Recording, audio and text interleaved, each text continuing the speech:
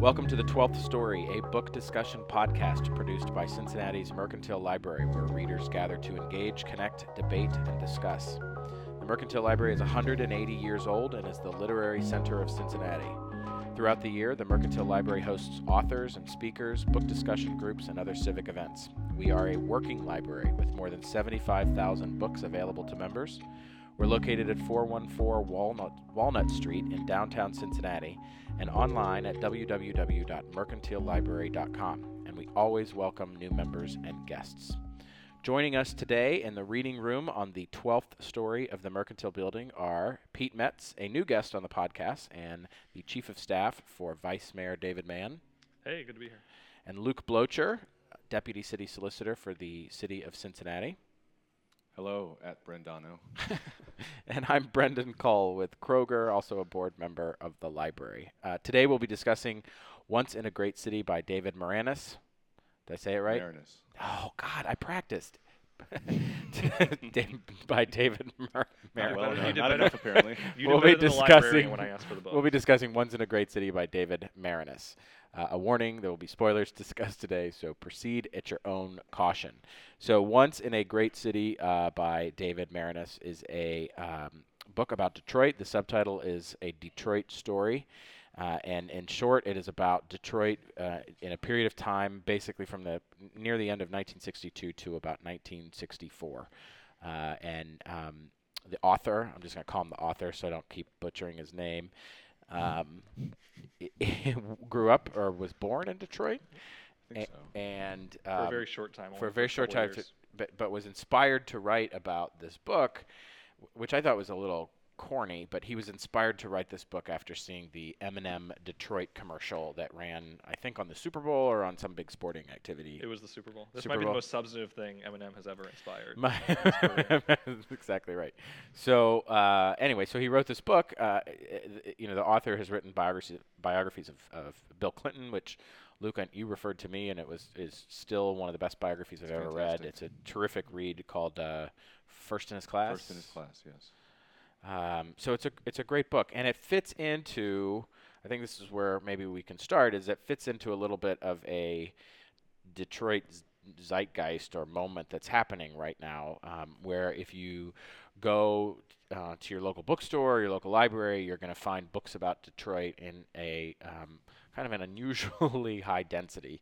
I saw literally while we were getting ready for this week, I was on Facebook and someone posted a clickbait type article from one of these click websites that was the 10 best books about Detroit that have come out in the last year. There have been books about ruin porn that are like coffee table books that show buildings that are, have trees growing out of them. You've got a number of books about Detroit, and we can talk about some of them, fiction, nonfiction. But this is the latest, and this is by a terrific author. I'm interested in why we think this is interesting. Why are people reading about Detroit? Why are they so interested in Detroit right now? Well, I have a couple of thoughts about that. One is that I think the positive version of it is that this is sort of a moment for cities right now, that there's sort of a sense of cities aren't coming back and people moving back into cities, and cities and sort of what they represent are, again, at the center of the culture. And there was no more spectacular failure of the city than Detroit. And so it's sort of an optimistic thing. And hey, even Detroit, even Detroit can come back. Well, but to that point, if we're going to think about cities as success stories again, there was also no greater success than Detroit in the 60s. Right. And so there's some real value in reading about Detroit in its heyday. Obviously the follow-up to this is Detroit as it falls. But if we want to learn how cities are successful or were successful, here's a perfect What were they like when we looked back on a city that was that's when we really thought about Detroit as being great. Yeah, absolutely. Well, I think my second point would be that, or second thought is that I think Detroit is almost unlike, it's not like any East Coast city. It's not like San Francisco or even LA in that it was so inextricably tied to post-World War II American economic expansion built around industrialization. Detroit doesn't expand the way it does without the expansion of the auto industry into global domination, which was such a part of which was a sort of happened in part because of World War II and sort of the automation that happened during World War II for us in the war effort. And then afterwards, when we're the only advanced economy left in the world, and we just take over the world economically. And like it was Detroit, it was like this guns blazing, no pun intended, like expansion almost without any thought. Like let's just expand. And I think it got too big. Well, and it expanded in some way that was fundamentally unsustainable. Right. It was just not. But it wasn't. It was happening so fast. It was growing so big. There was no time to think about planning or what it should look like. Just like let's just keep going. And it's perfectly emblematic of that moment in time in U.S. history, because when we started to lose, because other economies in the world started to grow, and we were no longer the only global economy, then we had to like continue to evolve, and they never really did, and like that. But they capture a moment from the 40s to the 60s when we were just gangbusters as a country. I think it could be too. I think part of it is that we believed we were gangbusters. So even though some of the signs may have been starting to show that things weren't going to go as gangbusters as they actually were, we believed we were at our peak. Right. And so the timing of this book is interesting. I mean, it is 62 and 63 and 64, which is, it's Camelot. I mean, I don't think that ever gets uttered in the book, but that's the time that we were thinking about. It is the undertone, and then everyone knows what happens right afterwards. But there's an interesting part in the book, then we can kind of jump right into it. Pete, I know you talked about this a little bit, but there's early on in the book, he does a little bit of an aside, and he's talking about the chronology of Detroit, and he talks about this report that these folks at Wayne State, which is a university up there, wrote. And they wrote it back in 1963, and it was all about kind of the economic attributes of Detroit at the time. And it says it predicted a dire future long before it became popular to attribute Detroit's fall to a grab bag of Rust Belt infirmities, from high labor costs to harsh weather, and before the city staggered from more blows of corruption and incompetence. His argument, and he's using this report, is that the urban decline existed in 1962, but no one had seen it yet, or no one was really believing that. Well, they even said in the book it didn't make the front couple pages of the newspaper. It was released and disregarded in many ways in its era, if I remember correctly, that this report was there, and though the people who saw Detroit as moving like gangbusters didn't have time to stop and read this report, because they were expanding so quickly. I mean, that's how I interpreted it. Yeah, no, I think that's exactly right. And I think that paragraph and that couple of pages about that report are so crucial to this book and crucial understanding Detroit, because I think the novice who comes to this, or the person who doesn't know much about it, is thinking about cities, even to an extent thinking about Cincinnati. They think about the riots in 67 and 68, and they say that's what destroyed the city. But my guess is if somebody had done a report like this in 1962 in Cincinnati, Ohio, it probably would have shown some of the same kind of ominous clouds on the horizon. One of my, and I went back and forth on the book, but one of my disappointments is that this report was not focused on more. That there were so many actors that the author focused on, from Motown to the auto industry to the labor movement, but we didn't get a sense of who are the people who wrote this report. What was it that drove them to release this report? And the view was so wide that it could have easily been a chapter or two, or they could have been characters in this story. But for whatever reason, they didn't exist, and I wanted more on this, and it just wasn't there. Yeah, it's interesting the way just really quickly, that he introduces it there, and then at the very end of the book, he's like, "Remember that report? It turns out it was all correct." Yes. And that's it. And it's almost like, us looking back on history, reading this, look at it and go, "Oh man, there it was. There was the red flag." But you're right. He never engages that except sort of like a wink at the end to say, "Yeah, we know that you know." Well, and I guess what really happened. The question is, I look at the title of the book again. It's Once in a Great City. Is the book supposed to be about, hey, look, we all saw it coming. We should have seen it coming. Look at this report. Or is it, this was a great city. These are amazing people doing amazing things in this city when it was phenomenal. So I don't know which theme he was really actually going for, but I hadn't at all reflected on the title of the book until just looking at it again now, that maybe that wasn't his intent. Well, I think to that point, And I was influenced a little bit. Pete and I talked about the book a little bit before I was actually finished, and so I read the last 80 pages or so, with his voice in my head a little bit. And it was a very influential. Clearly, it's a terrifying thought. My voice. It was this question of what the view that this was all over the place, and it was talking about a lot of different people, but it didn't.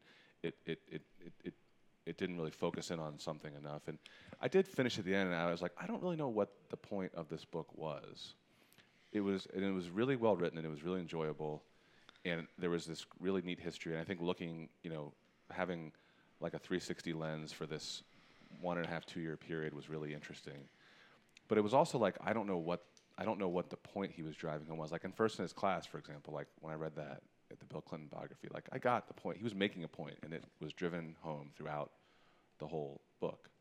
And I don't know that there was a point. And then some of it is like that this is like his own personal thing that that he prefaces it with, that he wrote it because he had this personal reaction to this M&M commercial. So then he went on this personal journey to like unearth the history of Detroit.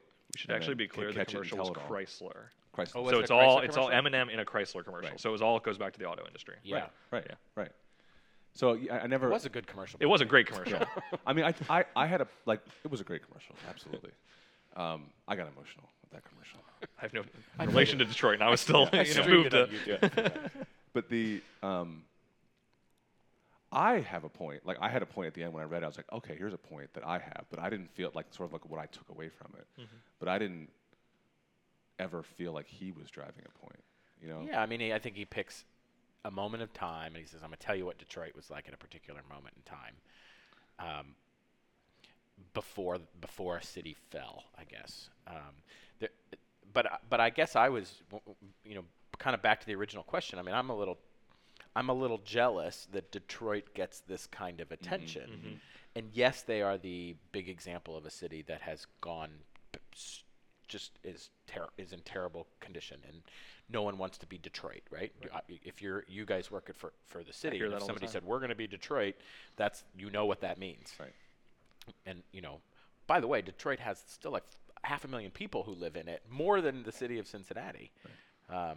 But anyway, so I guess there's a little bit of envy I have that Detroit is getting this kind of attention when there's cities all across the Rust Belt and all across America have suffered similar fates. Maybe they didn't fall from as far, but I think that part of that is that Detroit has an identity. Has an identity. It is this, like, back to my original, or anyway, it is this I think quintessential 20th century American city, or maybe the quintessential 20th century American city, and that has a resonant identity in the culture. That, I mean, I think that's actually one of the challenges that we have as a city, and this is the topic of a different podcast, but is like creating a national identity that people can grab onto. And I think like what would you? I mean, you could write a book about Cincinnati probably during. And I would read this same book about Cincinnati. Yeah, it would be fascinating. I would love to.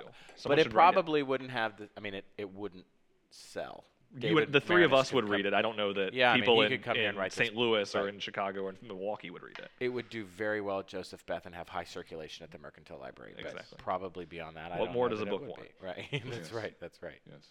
No, but I think that's right. I think Detroit has a very, and I think he does a good job of. This explains why Detroit has that identity. I mean, it's made up of all these things. It is made up of cars first and foremost, but also Motown. But cars were connected to Motown. You talk about why they had access to money to buy pianos. That was because of the auto industry. It's because they had this excess income. Right. Yeah, so even when you think there's something different, it still drives back to cars. Yes, and in fact, what was missing, I thought, in this book, there was that maybe I missed it, but I could find no discussion about the fact that the car is what led to all of this interstate highway development that ended up moving people farther out from the cities and giving them the ability to flee the city, which was going on in the late 50s and early 60s. Right. You're building these roads and they're moving out. And so I think he kind of missed an opportunity to tie the fact that they're launching the Mustang and it's the place of the car industry with all of the population loss that was in large part due because of this new technology that people could just hit the road. I think that's to the broader point, though. There was a lack of analysis, right, in what was happening in this time, and I think that's the analysis piece that I would so much wanted to read in this that just didn't exist. Which is interesting because at the end of the day, that's the point of writing history books, is to look back and then draw something out of that, right? Not just be a chronicle of what happened, which is what he, in all his other books, he does. This is very much, you're right, this is very much to me a chronicle of what happened. Yeah. And by the way, some Very really interesting things. Yeah, oh, absolutely. And things I didn't know about until now. Right. I did not know that you wanted to talk about this, Pete. I did not know that Detroit was a finalist for the Olympics, which would have been in 19. And in multiple years. I mean, they were the city that showed up every year and said. Right. And so a big part of the book is them trying to get bid for the Olympics in 1970. 68. 68. It was 68, which is crazy 68. how early they were, or late they were bidding. Right. Yes, because now it's we were, Right. But talk about that a little bit. I know you liked that. Well, actually, it's funny. The one bit of analysis we got from that was how by missing out on the Olympics, he sort of hypothesized that perhaps Detroit would have been saved for a little bit longer had the Olympics come to Detroit. And I thought that was interesting. His theory was that the business leaders would have invested more in the city as opposed to, out in the surrounding areas, and that there would have been more civic sort of engagement and pride in those coming years. And, in that time, I guess the Olympics really did help propel cities forward, which was interesting to me because my whole experience of what does an Olympic do economically for a city is now there are cities running away from going to get the Olympic bid. Yeah, sure. Boston is like, get it out of here. We don't want it. And so I thought that was really interesting. I found the whole narrative of that piece really interesting. The displays they put together, the travel, the internal politics of the boosterism. Of the whole selection process. But then there was that little bit at the end where he seemed to indicate that had Detroit just gotten the Olympics, maybe things would have been somewhat different. And I highlighted and I sort of said, was that true then? And I don't know the answer to that. I don't buy that you're exactly right. I don't buy. Let's say they did get the Olympics. It would have just staved off what was already happening. This was so systemic. That's right. It was people choosing to leave the city. I think that's what's missing. Being empowered to leave the city. Yeah, they had a car. They could find a bigger piece of land. They didn't like living in such close quarters. And then there's the kind of seedy underbelly of all of this is that many of them left because they just didn't want to be around people of a different race. There is undercurrent to all of this was white flight from the city because there was an undercurrent of racism that existed. Which was interesting because the story, and to shift topics a little bit, the story was so positive in many ways on race issues in Detroit. There were conversations about fair housing that showed clear negatives and clear sort of underpinnings of that, but there was so much positive to tell about Detroit's role in sort of the civil rights movement and race relations. But you're right, a big factor of those people leaving really was race. Yeah. And that was, I found that part of this to be, I think ultimately pretty depressing because there was this, you got to, knowing what sort of transpired the next several years, you had this seeming real optimism about this that was based on an ignorance of actual relations and actual, the idea that, it was amazing. George Edwards was an amazing character to me. I think that was his name, the police commissioner. The idea that he was I would read a whole book state on Supreme Court justice who stepped off of the bench to go be the police commissioner. A reformer. Yeah.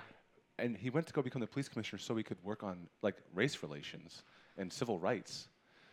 And that he'd come up out of this sort of old Texas liberal tradition that doesn't even exist anymore.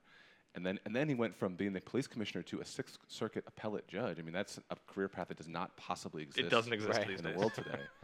and that he could feel that. He seemed like a real substantive guy from what we could tell from this, right? And so I don't think he was. It turns out he was fooling himself. That the changes he thought he were making weren't sort of seeping down into the police force. The community relations weren't happening the way I think he hoped they were. But I don't think he was willfully tricking himself. I think that's just the mindset. There was not a real connection to the actual depths of the tension, and to think that there was this time when him and Kavanaugh were riding high, and Kavanaugh being the mayor at the time, who I can't believe how young he was. He was only 35. Yeah, another one who was had his career kind of ruined by what ended up happening in Detroit. and was thought of as kind of the future of governing cities. That he was. I think at the end they said he was the only person ever to be the head of the National League of Cities and the Mayor's Conference at the same time, and was basically understood to be the national expert on cities and urbanism and.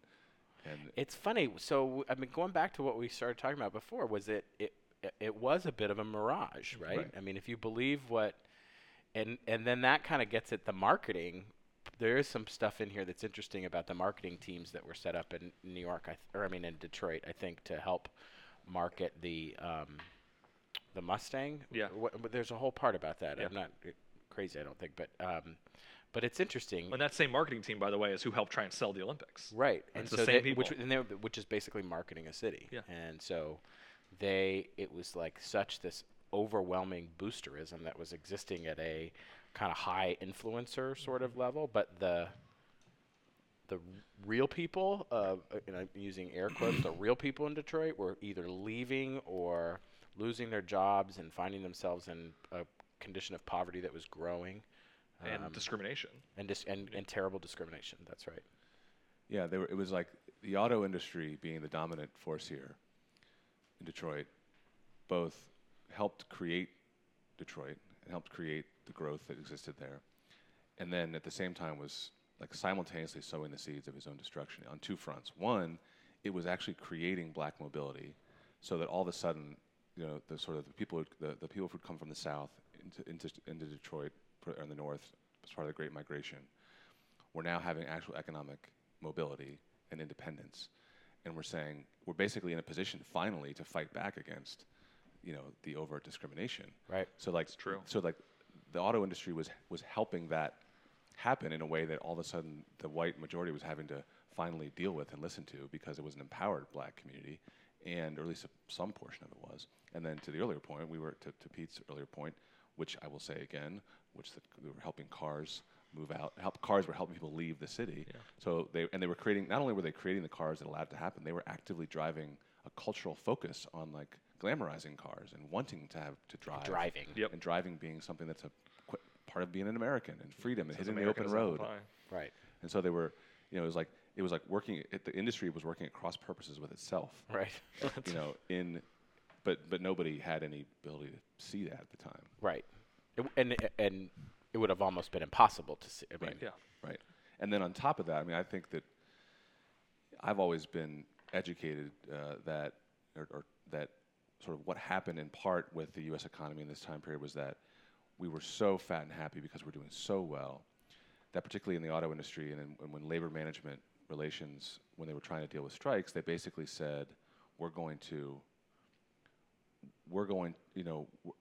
have peace, have labor peace. We're going to split the pot, and we're going to sort of work out a deal where we both are doing great. And then when the market actually finally started to shrink, and the Japanese came in and started to sell more cars, and the Koreans, and all of a sudden, like we weren't just dominating the world car economy.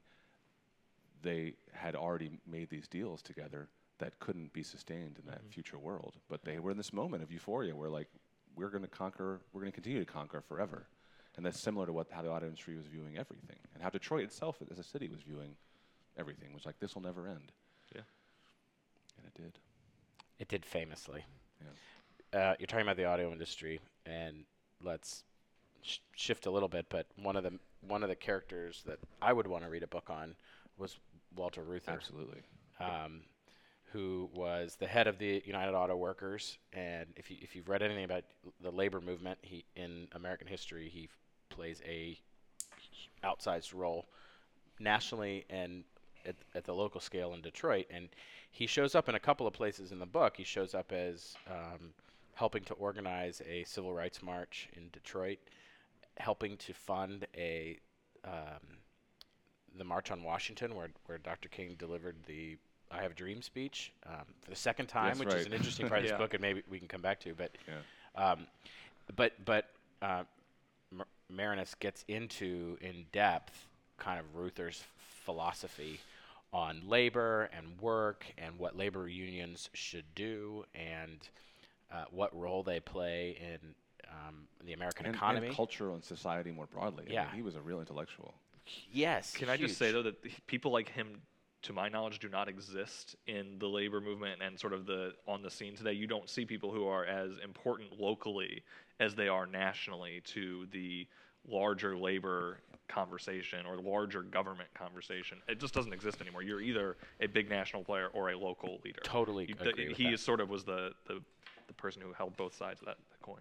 Yeah, I agree with that. I mean, he had incredible. There's parts where he's meeting with Kennedy on a regular basis, and Bobby Kennedy and John F. Kennedy are picking up the phone and calling him and saying, what do you think of this? I mean, he was a real. I mean, he had an incredible amount of influence. And they were thinking about him when they were doing things that were anything domestic policy related. It was talk to Walter about it. And I just found him to be a fascinating guy. I found kind of his philosophy on the world to be really interesting. There's a piece in here where he talks about the future of the labor movement a little bit and what labor unions should be focused on. I think I can find it real quick, but he basically gives this it says he considered himself a visionary and he focused on his attention on the major issues that he thought would define labor in America for the rest of the century. And he gave a stump speech. He would go around giving stump speeches in Detroit and New York and talk about this. And he says unions, he said, were on their way to becoming less economic organizations than socio-economic forces working to improve the quality of life. They would be functioning in a rapidly transforming society in which there would be more technological change. To adapt and survive, he thought that unions, employers, and the government had to work together to bring about 4 conditions: meaningful and creative employment, adequate educational facilities, equal rights regardless of race, and a full measure of economic security for the aging. I mean, sign me up. Yeah. But that's not what, I mean, not to cast any aspersions at the American labor movement right now, but I don't know that they're following Reuther's playbook today. Or if they are, they didn't for a period of time that led to an undeniable decline in labor union participation over the last 50 years. The view of that vision is just so much broader, right? I mean, he's talking about, social issues and labor issues and educational issues and societal issues all as intertwined, which they absolutely are. And I don't know that many people talk that way anymore. No, I mean, yeah, that's right. And one element of that is he was dealing from a position of relative stability and strength, in the labor movement, that he could think bigger and broader. And obviously that hasn't been the case really since then. Yeah. And there's more about survival and sort of keeping what you have. But I thought what was really compelling about him, in addition to just the sort of intellectual scope with which he approached his work and his position and his ability to influence, was the risks he took for justice. I mean, it was not his members' interest to go advance the civil rights movement. Yeah. Like, he pushed that because he believed in it. Right. And he believed rightfully that it was ultimately better for the labor movement and ultimately more important for the labor movement and also, society. But he absolutely went against his membership in doing that. It was clear. And it was like it seems to make it clear that this is a piece of history that I didn't appreciate, that the UAW, but in particular him, were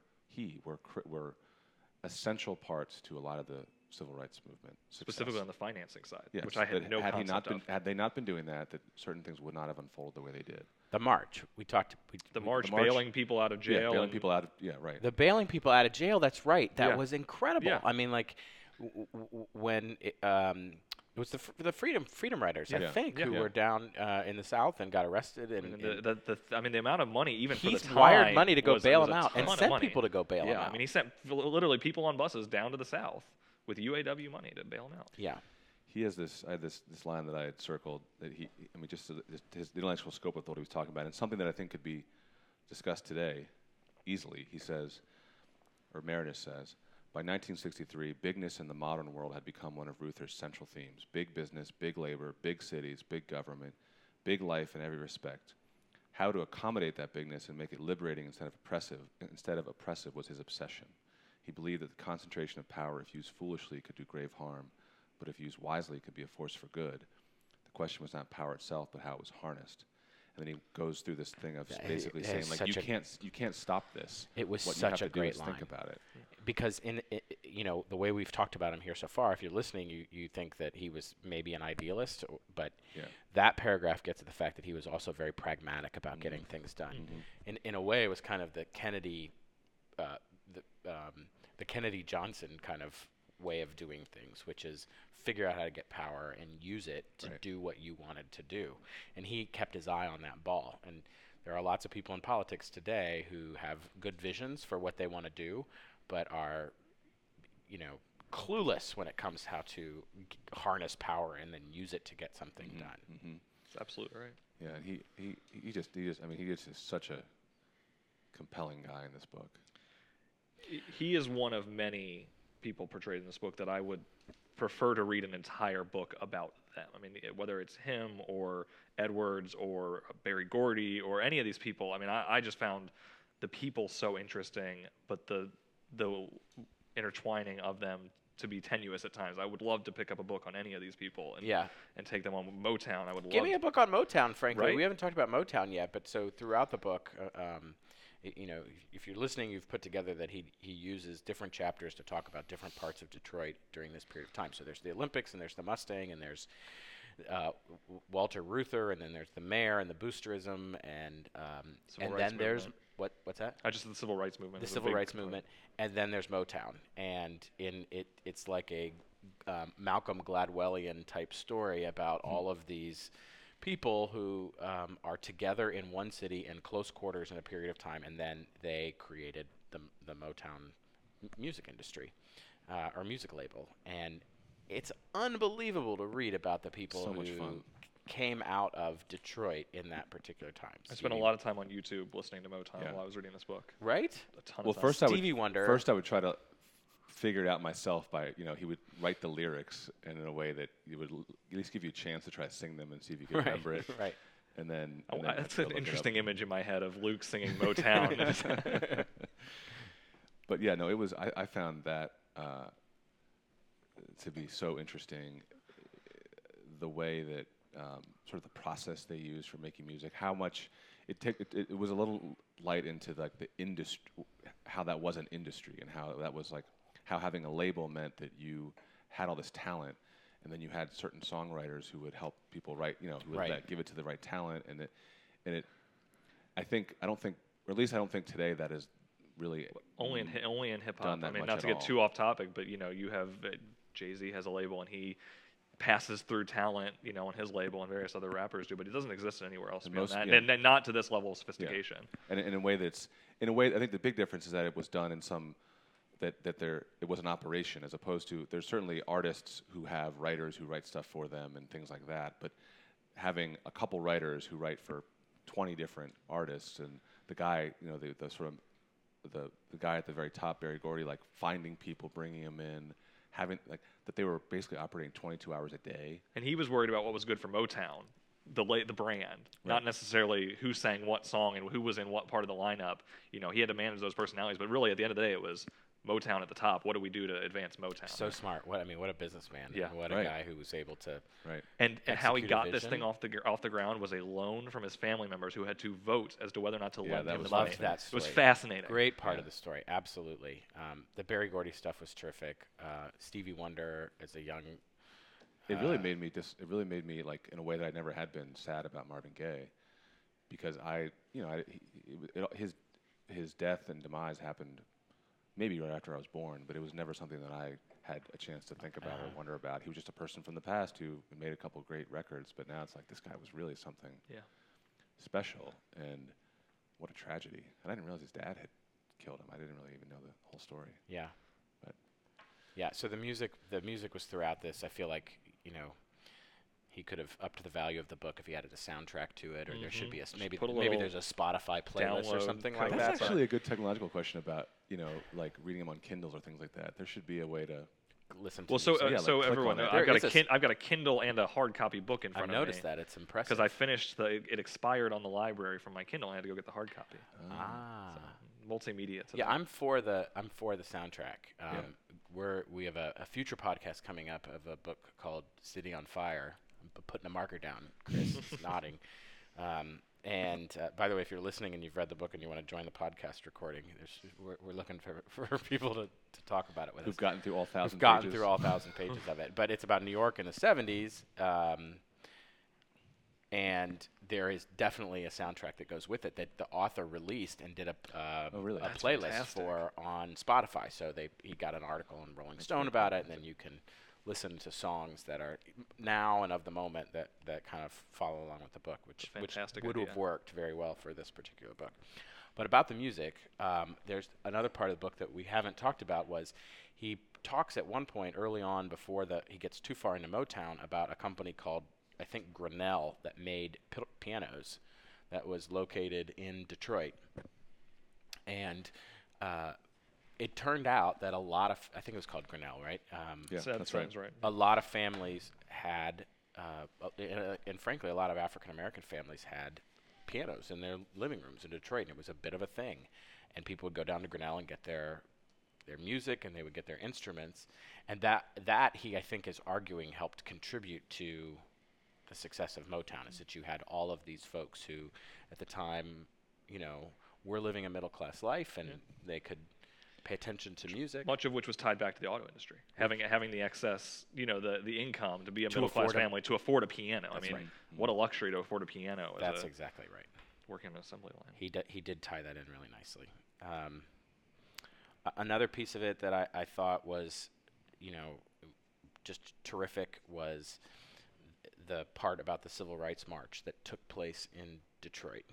And I think we've probably among us here read about civil rights marches in the past. I know you guys are history readers. I don't think I've ever read an account that was quite as descriptive of what it was like to be in an actual march as this particular account. It was really interesting. Talking about being just how many people there were, how you couldn't see where you were, and you didn't know how far back it went. People would fall down and have to cut back into the particular part of the line. The auditorium being so full that people were outside by blocks, just trying to listen to what was being said inside. Yeah, it was fascinating. I mean, we're of a generation where we have heard politicians our entire life patting themselves on the back for marching with Dr. King. Right. And you read this and you get a sense of what that was like. Mm-hmm. You get a sense that it's not like there were 5 of them marching down the street. And you get a sense of how many people were able to actually march with Dr. King. I just thought it was an example of what a good writer he is. Yes, he is a tremendous writer. And that section on the story of how that march came to be is so interesting in the sort of break or previewing the future, because it has I forget the name of the guy, but who is eventually who was a member of the clergy at the time, but was radical at the time, and he's the one who did not want any white people to be involved in the march at all. Clegg, I think, was his name. Right. Yeah. Yes. It was spelled differently, Reverend but pronounced Clegg. Clay. Yeah. And then later left, and I think formed his own religion basically. But that you had this brief moment there where everybody was willing to come together, and it was still sort of an idealistic thing, but simmering below the surface was the deep level of frustration and anger from people who've been held down for centuries, and then sort of the naivete of these white saviors who were there to sort of bring everyone freedom. Yeah. And then so there was those things were, for a moment they would cross and they'd be able to be okay. They would sort of align together, but it was always tenuous, and it was never going to be able to stick together. And King was such a pivotal figure to hold it all together, right? He was this centripetal force that held all these people together by force of personality, and that you could even see in that march how he filled that role, and you could see what a devastating thing it would be once he was assassinated. That that so much of what he was holding together and driving forward by force of his own personality, by necessity, fell apart and went in different directions. Right. Yeah. You get this. I was glad that Dr. King was such a presence in the book too. You and I talked before we recorded about the 2 speeches. A big part of the book is Dr. King giving basically a first draft of the I Have a Dream speech in Detroit at this march, and then doing it again in the March for Washington. And the author goes line by line showing how it got different, how it changed. Yeah, it's wonderful. It was a fascinating couple pages where he separated the two out. Really excellent piece of history right there. Maybe someone else has done that before, but I had never seen that or heard about it. And the idea that that Berry Gordy was printing records of the speech. And there ended up this amazing lawsuit. And then he couldn't.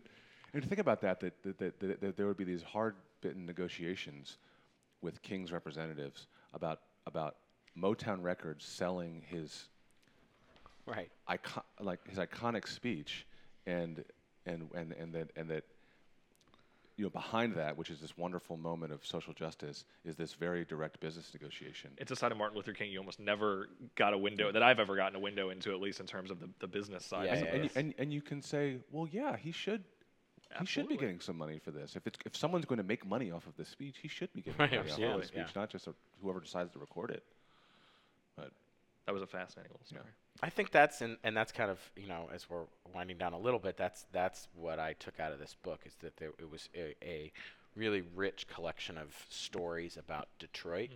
But you're right, I don't think that there was this one line that drew it all together, or if there was, it takes listening to maybe a podcast like this to begin to tease it out. Yeah. My sense coming into this was that I didn't really enjoy this book that much, that I don't know that I would have finished it had I not had the end goal of sitting here talking about it today. But I walk away from this thinking, actually I did enjoy that part that maybe I didn't fully appreciate as I was reading it, because it really does take someone to hold your hand and put those things together. Well, it's interesting because it's not a driving narrative that compels you to finish it because you're like waiting to find out what happens. Right, that's right. But I mentioned that I have a theory. I have my own theory of what ties it all together. And I think I just finished literally today the last 20 or 30 pages. And I felt that having Johnson give his speech at the end, his commencement speech at the University of Michigan, in which he first announced the Great Society, to me, with my own lens of the history that unfolded, that was a perfect capper to it, because first of all, Johnson's election that year was like that apex of, he won this, unbelievable blowout election over Goldwater. His vision of New Frontier, Kennedy plus Great Society was ascendant. The idea that the United States was ascendant, the idea that we were going to continue to grow and achieve, and nothing was going to stop us, was probably, even though you can look back and see all the signs of what was going to happen, at the moment it seemed like that was a sort of an inexorable path. I think his Great Society speech, which was this, the Great Society was sort of the catch-all term for the problem Johnson had of guns and butter, and that he was trying to do everything. That there was not enough money to do everything he wanted to do at the end of the day, but he tried to do it anyway. And I think that was that failure, that Johnson's vision of the Great Society envisioned an economy that would continue to grow forever, and didn't envision all the money we were going to have to spend in Vietnam, was similar to Detroit's vision of something that would just continue to grow and continue to grow and grow, and didn't see that you were doing things at the same time to cut into that. You were like chopping out your legs at the same time you were trying to grow. And so I think Johnson's Great Society vision, introduced at the end of the book, was, to the largest ever crowd to hear a commencement at the University of Michigan, was like sort of a national corollary to the Detroit story that I thought, knowing how it all unfolded, fit well in the story. And I did get a little bit of sense, like his winking back to the that report from the beginning of the book, at the very, very end, was him sort of nodding to, okay, this was a great time, but it all ended, and here's why. But I'm going to talk about why it was good for those 2 years. Right. What was great about it. Sort of buy back into that euphoria, just like that commercial I felt, just like the euphoria I felt when watching that M&M commercial. Do you think people believe that there are some art, we read a lot about it, people who visit there. I mean, I know there's a group of Cincinnati city leaders who recently went up to Detroit to tour around. Do you think some of that euphoria is back about American cities right now? I mean, there are a lot of people who believe that Detroit is on the upswing again. It's the examples they use are small and pockets of growth, kind of like in Cincinnati when we talk about how Over the Rhine is doing really well, and it means our city's back, but it ignores the fact that there are a lot of neighborhoods that are still beset by poverty. And I don't think it's a euphoria, but I think it's a hope of cities on the ascendancy again. I mean, I think, and you even talk about Over the Rhine. Over the Rhine has changed in so many ways, but it's still a handful of blocks in Over the Rhine. I mean, there's still so much in cities that can still change, that can still happen. I think generally and maybe it's because I operate in a world of people who do believe in cities, but there is this hope that we can do more to revive and watch cities grow again. But I don't think there's a euphoria yet. I think that's on the horizon. But yeah. I would agree with that. I think it's more of a, rather than a, how do we manage our decline and stop it? Exactly. We have the opportunity here to grow. There's excitement. How do we harness it? How do we achieve it? And a belief that we can achieve it. It's an exciting time to be in cities, though. I think you're right. There's a review of this book plus a bunch of other books about cities in a recent issue of the New Yorker with an article by Adam Gopnik, and he says something that I'm going to read this paragraph, but it's very similar to what you said, and I think it's done quite well. He says, cities change, it is their nature. Those which stop changing stop being cities. Cities that change entirely, though, cease to be themselves. If there are sane grounds for hope, they lie in how resilient the social capital accumulated in cities turns out to be. Detroit today is, all agree who work there, a harsh place, haunted by the past, but one with real civic resources that are being called on for its renewal. The clashes between local people and new arrivals in inner-city Detroit as elsewhere are real, and a fit subject for a novel or a film or a real oral history, but they are not poisonous or intractable. And I think that's kind of a great way to sum up what is going on in cities right now. Absolutely. And the article's terrific. I would encourage you to check it out because it's a good review of this book and a good review of some other books about cities right now. There's plenty of other reading out there about Detroit right now. A recent issue of The Atlantic has an article by Ta-Nehisi Coates about the black family in the age of mass incarceration. He talks quite about Detroit. I would highly recommend Mark Bonelli's Detroit City is the Place to Be, which is a contemporary reporting on what's going on in Detroit within the last couple of years. And then there's some other fiction books out there. I mean, this is, kind of back to where we started. There's a moment right now for Detroit. And I think that maybe if Cincinnati had Motown, or maybe if we had the car industry, there would be similar type. I was thinking about King Records. I was thinking about King Records a lot during this. And the fact that Motown is the original Motown building on West Grand Boulevard which is like a house, has a museum now. Mm-hmm. I mean, it is precisely why King Records should be, not to be in a policy advocacy mode here, but it's precisely why King Records building should be a museum. It should be a preserved space because these things. There was a Motown Records in Cincinnati, Yeah, that's right. It was real. Well, I love Cincinnati. Everyone here loves Cincinnati, but I would read this book about Cincinnati because I actually think it would be, in many ways, similarly interesting. Mm-hmm. I mean, we did not see the great decline. We did not have the great auto industry, but we had some characters in our history. We had King Records of the world that could make for a good story of Cincinnati. I think Potter Stewart was a mayor in the 60s who later became a Supreme Court justice. Yeah. Who our courthouse is named after. Maybe put it like this. I think there is room for more writing about cities, period. More books about the history of cities. I think we talked here about the reason it's so difficult to write basically a biography of a city, but there should be more of it, and that more authors should attempt to tell the story of the communities in which they live. And I want more history of New York, more history of, seriously, I mean, give me a history of Pittsburgh, Pennsylvania, and it might be an interesting story. There's plenty that has happened. I mean, it really is you can tell the history of the country in a meaningful way through the history of the cities. Yes. Because there was... I think Johnson, at the end of his book, or in his speech, Johnson's like, in the next 50 years, there's going to be people are going to move into cities. Cities are going to get bigger.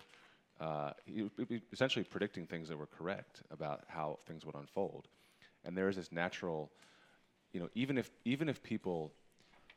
there was this huge migration into cities and then into suburbs, it still was functionally around the city. Here's that quote: "Men come together in cities in order to live, but they remain together in order to live the good life." Oh, that's a story of cities. Yeah. Period. At full stop.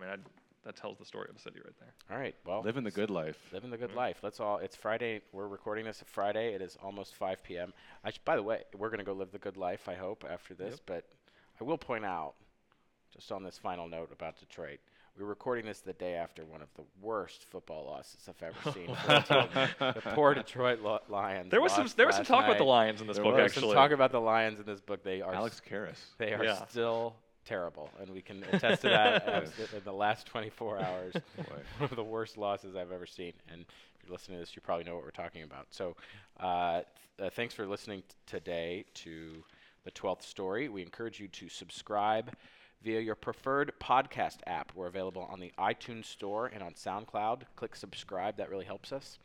If you like listening, tell your friends or tweet to us at MercantileLIB. Today's podcast was directed and engineered by, as always, Chris Messick. Special thanks to our guests, Luke Blocher and Pete Metz. The 12th Story is a production of the Mercantile Library in downtown Cincinnati. Our theme music was created by Doug McDermott. Don't forget to visit us online at www.mercantilelibrary.com, where you can learn about our library and our many upcoming events. Have a great week, everybody.